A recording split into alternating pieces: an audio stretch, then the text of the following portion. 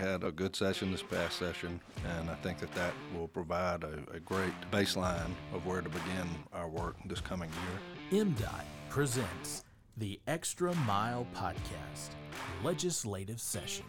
Got to have the ability to get that product to market. As long as you're performing, we want to be behind you pushing. Welcome in to another edition of the Extra Mile Podcast Legislative Session presented by the Mississippi Department of Transportation. I'm MDOT Deputy Director of Public Affairs, Paul Catul, and as always, I am joined by my co-host, Will Kraft. He handles government and constituent affairs here at the agency. And Will, let's just dive right in. And first of all, this episode is being recorded on Friday, January 20th. And today we're welcoming back to the show the Lieutenant Governor of the state of Mississippi, Delbert Hosemann. He was elected in 2019 as Mississippi's 33rd Lieutenant Governor, and he previously served as Mississippi's Secretary of State. Governor, we know it is a very busy time. Thank you so much for joining us today on the show. Oh, it's good to be here. Thank you very much. 33rd kind of makes you feel old, man. Who are the other guys and girls? I don't know. Right. We certainly appreciate you taking the time. I know it's a Friday, folks, but that means nothing in the Lieutenant Governor's office. They're wide open. We had early morning meetings this morning working on rural health and discussing significant problems the state has with the rural health problems. And then we've done 600 bills, been allocated so far in the last 72 hours. And so they're all long, by the way. We have about another 150 to do today and this weekend. Some pleasant reading material there. We'll be on the working day. I imagine so. Well, just real quick, we'll touch back on last year. It was a great session for MDOT. I think you guys had a great session over there as well. You enjoyed it. Everything went great. Briefly looking back, this is our 3-year plan. We talked about ad nauseum. We've got a lot of projects on the street, and that is a big credit to the legislature, especially the Senate over there, getting the extra funds that we so desperately needed, the resources. And I think we're making progress, right? We're coming along. Well, I want to go from the map to the road. Sure. And we appropriated with the federal government as well about $2.2 or $2.3 billion. We paid, the legislature as a group paid for your maintenance fund of $45 million for this year and next year in advance. So we've already paid our maintenance in advance. So we would hope that the maintenance would be done in advance. And we also devoted $100 million to the Emergency Road and Bridge Fund, which is utilized mainly by the counties, but some by the cities as they come forward. And that's done through a process, an advisory council that you have, and then, of course, comes back to the commission and Brad to make the final decisions. But we have devoted more there than ever in the history of Mississippi. We also matched the $40 million we needed to match for the $200 million for the federal money that came out, in addition to our normal budget requirements, which are about $1 billion from the state. So we have emphasized roads and bridges, and the last time I was here, we talked about the fact that there is a gap between appropriation and dirt. Sure. And it was very concerning to me that that gap was too big. Right.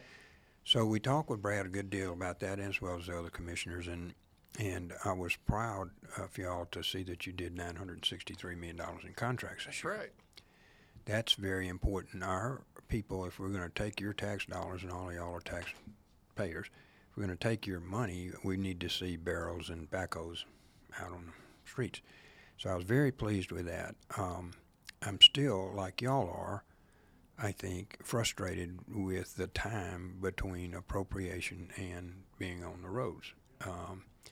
The design team here, and I came through MDOT, and I've sat with a number of your people here in the office before, and I learned a lot about building culverts and stuff. But it was outside my level of expertise. But in any way, I learned a lot about that, and I don't know that the slowdown is necessarily here, although I think we need to get into the sprint mode here. Sure. We have an opportunity where we have these funds, and we ought to be turning things that are priorities from MDOT into actual work.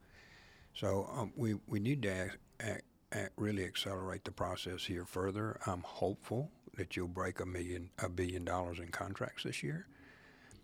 letting those out. I'm hopeful that you'll finish the preliminary work on 715 Interstate 55 from Hernando up to South Haven area, or short of South Haven area. Right. There are a number of ones that have been in the preliminary stage, and we'd really like to go play the game. We don't need to be practicing anymore or any longer than we can. So I'm very hopeful that we'll continue to see an acceleration. Now, a lot of the discussions have been that we get held up by the federal government. The federal government want to, and they change about 3 different times, and we have problems with them, and then they change the rules on us 10 times and all like that. You know, really, that's just part of the deal, I think. And y'all have been good at it a long time, and so when they start that game, we need to, you know, their offices down there on Capitol Street, I think. We just all need to go sit in the waiting room until they approve your plans. Don, we're coming to see you. You heard it here. Right here. So I do hope that they will pick up the pace and really get in the game that you're starting to play and really playing right now, which is we want to take the money that the taxpayers give us and we want to put it in the dirt. And until we do that, we're not really achieving what people hired us to do. Right, and I think we're at such an opportune time right now where we've got the flush with funds that you just mentioned, and the opportunity's there to get out and get the work out and get it done. Speaking of set some records, pace, man. That's Go for right. it. Get that 964 bumping on up. I want to see one that has 7 or 8 figures in it. That'd be a awesome. billion or 10 billion or whatever. Go. Well, and speaking of pace of things like you're experiencing right now, I know you guys are wide open across the street. Mm-hmm. Just came through the first deadline. What's that first deadline for the folks out there? That's when you have to have them drafted and filed. Drafting requests were due last week, and then the actual bills had to be filed this week. And so we have all the bills filed that are general bills. Your appropriations bills are under a different calendar, so they'll come later in the session. And we're real hopeful we'll be out of here by the middle of March. We're shooting to be through as quickly as we can this year and every year, actually, so we don't, we save money when we're not here for the taxpayers by not being in session.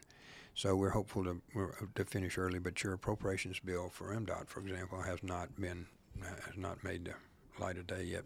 The general bills, which involve criminal matters, civil matters, divorce matters, all kinds of other things, those are all have been filed and have met whatever the deadline is in the Senate and in the House. So they're out there matriculating. I think the House had about 2,000 bills.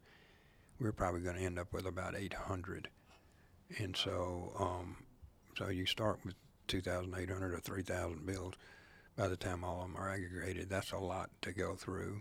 And eventually, probably only a few hundred of them will actually pass. And that is, just to put that in perspective, again, we're talking about a handful of folks and staff with Lieutenant Governor here, about 3,000 bills in the matter of 2 weeks. So lots of reading material. I know, Andrew, you're keeping him busy over there with all those bills for sure. Yeah, we have like six people working. Wow. That's a lot of reading. Yeah, if you allocate it out, we do about $1 billion a person. Goodness gracious. Man. That is not insignificant. So, Governor, we obviously took care of MDOT last year. Is there any other transportation infrastructure related kind of topics going through the legislature this year? I know we have electric vehicles and that sort of thing going on. Well, we can touch all of those. We are concerned about our ports and marines. That's you'll see when the Mississippi River didn't go dry, but it went effectively dry. We couldn't get out. We could not get our grain out to New Orleans to get it out to the world. Actually, in the war situation that's going on with Ukraine, it was particularly poignant that we do so. We were not able to do that by barge, which is the most economical way to get things out. Roads and bridges to the ports and harbors out to the world. So you saw the legislature last year put up significant funds to improve our ports and harbors, and I think you will see that again. Some of our rail transportation, particularly our local rail transportation to our new factories and those kinds of things, rail is also inexpensive. And by the way, we're supportive of that because that means we don't have to maintain the road. Now, obviously, it's a private entity. And so we are very interested in making sure that we have rail transportation, particularly to pick up a lot of our products. But our ports and marines will be a major factor, a contributing factor this year. Last year, we spent $40 million on creating new industrial sites. I thought that was really important. That goes through the Mississippi Development Authority, and it usually takes about $4 or $5 million to have one flattened and the water and sewer and electricity brought to it and everything. It's quite expensive to do all of that. But most of these businesses now are making decisions in a just-in-time. That's kind of a just-in-time inventory. You may have heard that, but they're making these decisions right in an immediacy. And so they're not interested in saying, well, we'll go clear a site and we'll have everything ready for you in 6 months or a year. You know, they're like, we need to build a factory, and where do you got one? Well, we want to say we've got one right here, and it's not shovel ready, it's move-in ready. So you'll see us again, I think, in conjunction with the governor, selecting more sites to be really industrial sites to be fully prepared for industry to come here, because we have a number of different assets. Your roads, of course, are critical aspects of that. The water. If you go past Dallas, they don't have any water. Like they don't have any water. So we have an asset. So we have a number of different assets here in Mississippi. Our people, our community college system, we've done Accelerate, which is how to train our people, putting a lot of money into that.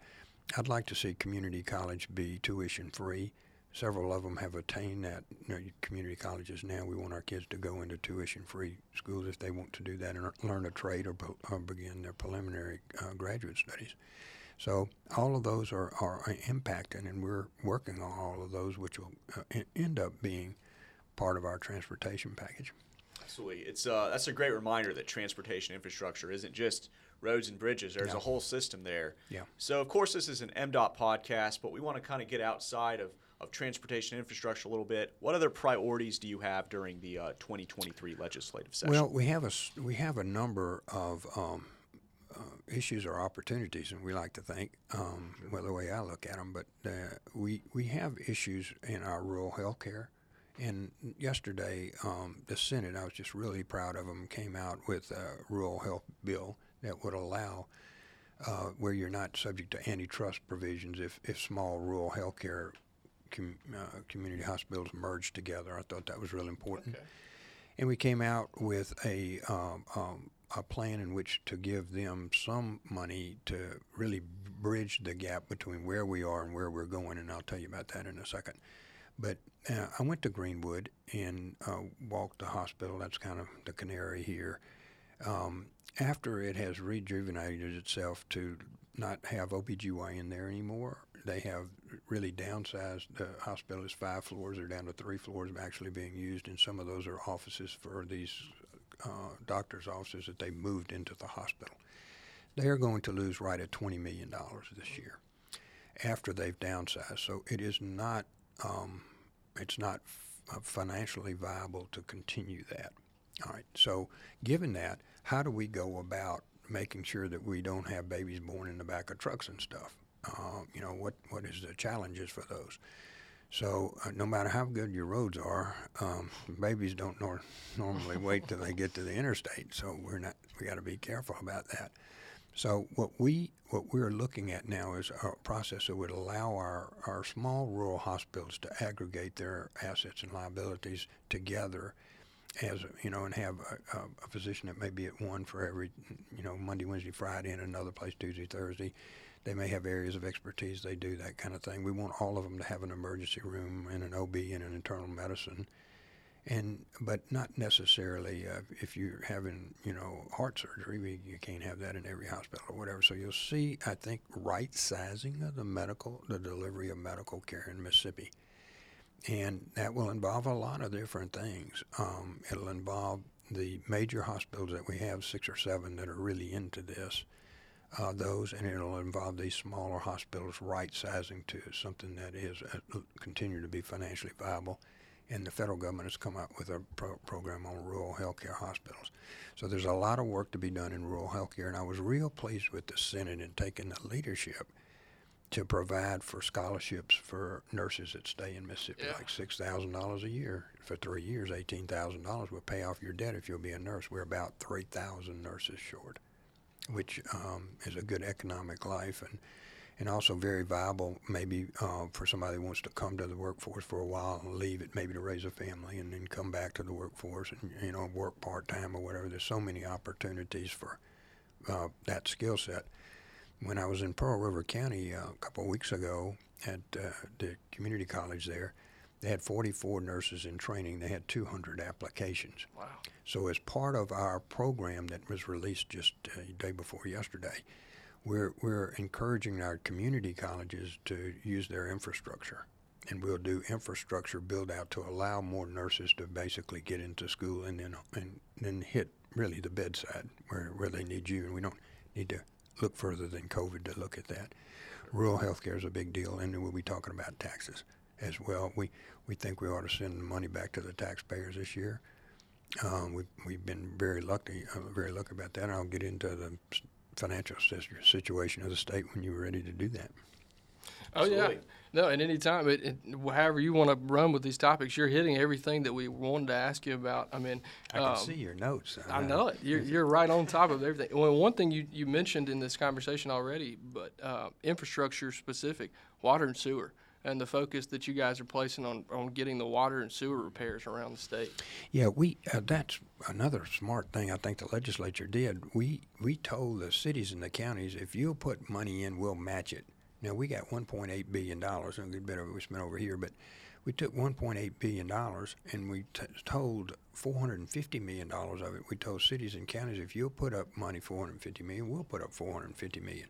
So instead of the state frittering this away some kind of way, we actually had $433 million worth of applications. So there's fixing to be about $900 million in long-term water and sewer, including awesome. Jackson, by the way. That was my next question. So there's a lot of money being devoted out here and around. Then we took another $300 million and put it in rural water.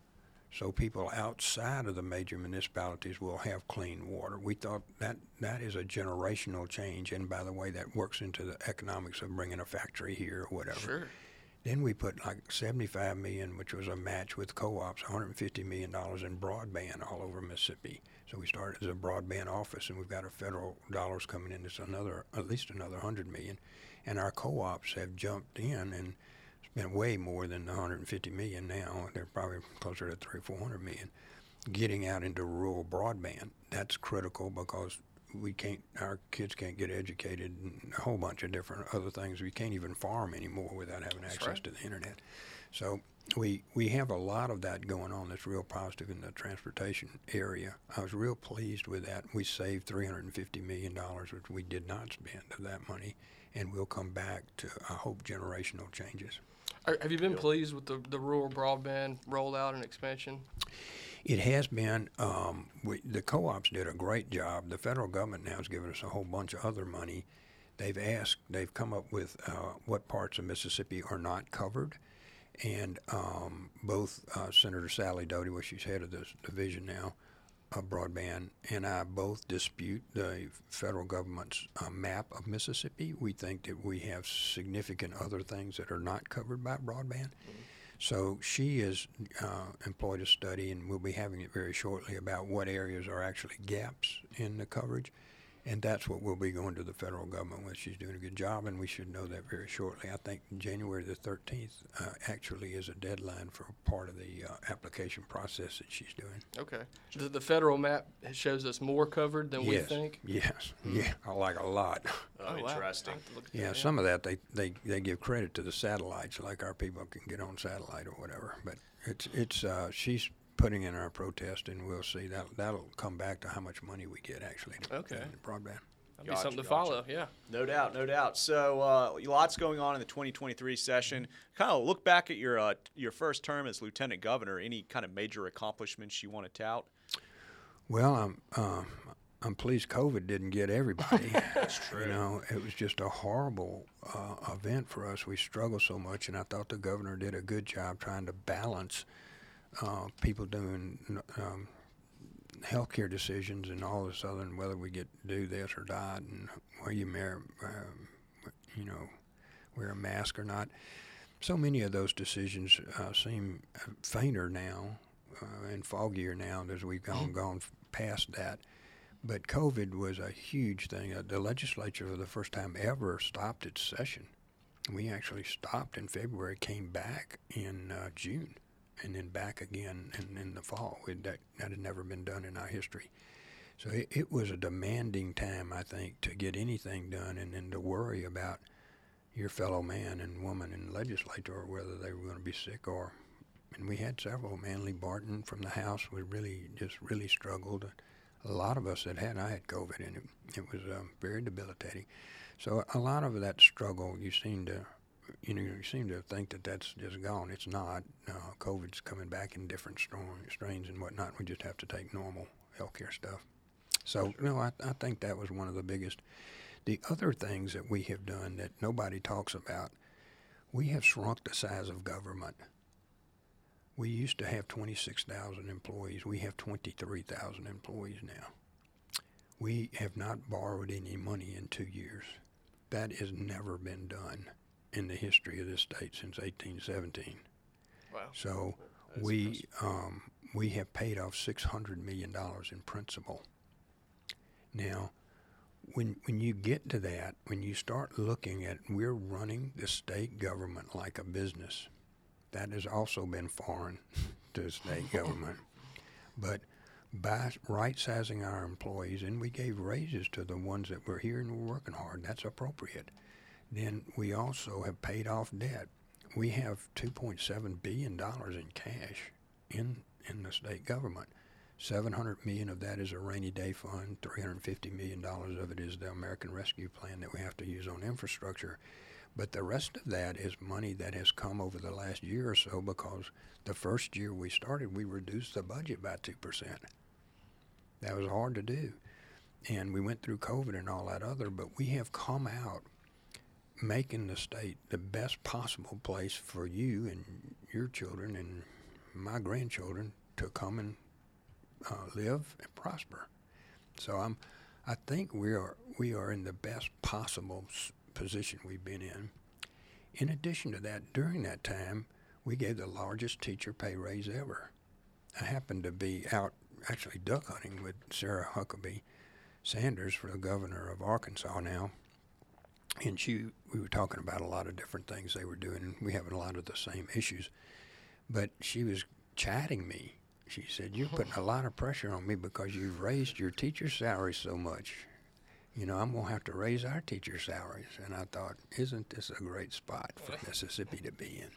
Oh, yeah. So we raised teacher salaries. We had the largest tax cut ever. We're the fifth lowest tax cut of states that have taxes. I think there's 7 or 8 or 9 of them that don't. But of the other ones, the other 40-something of them, we're the fifth lowest tax state in the country in income taxes.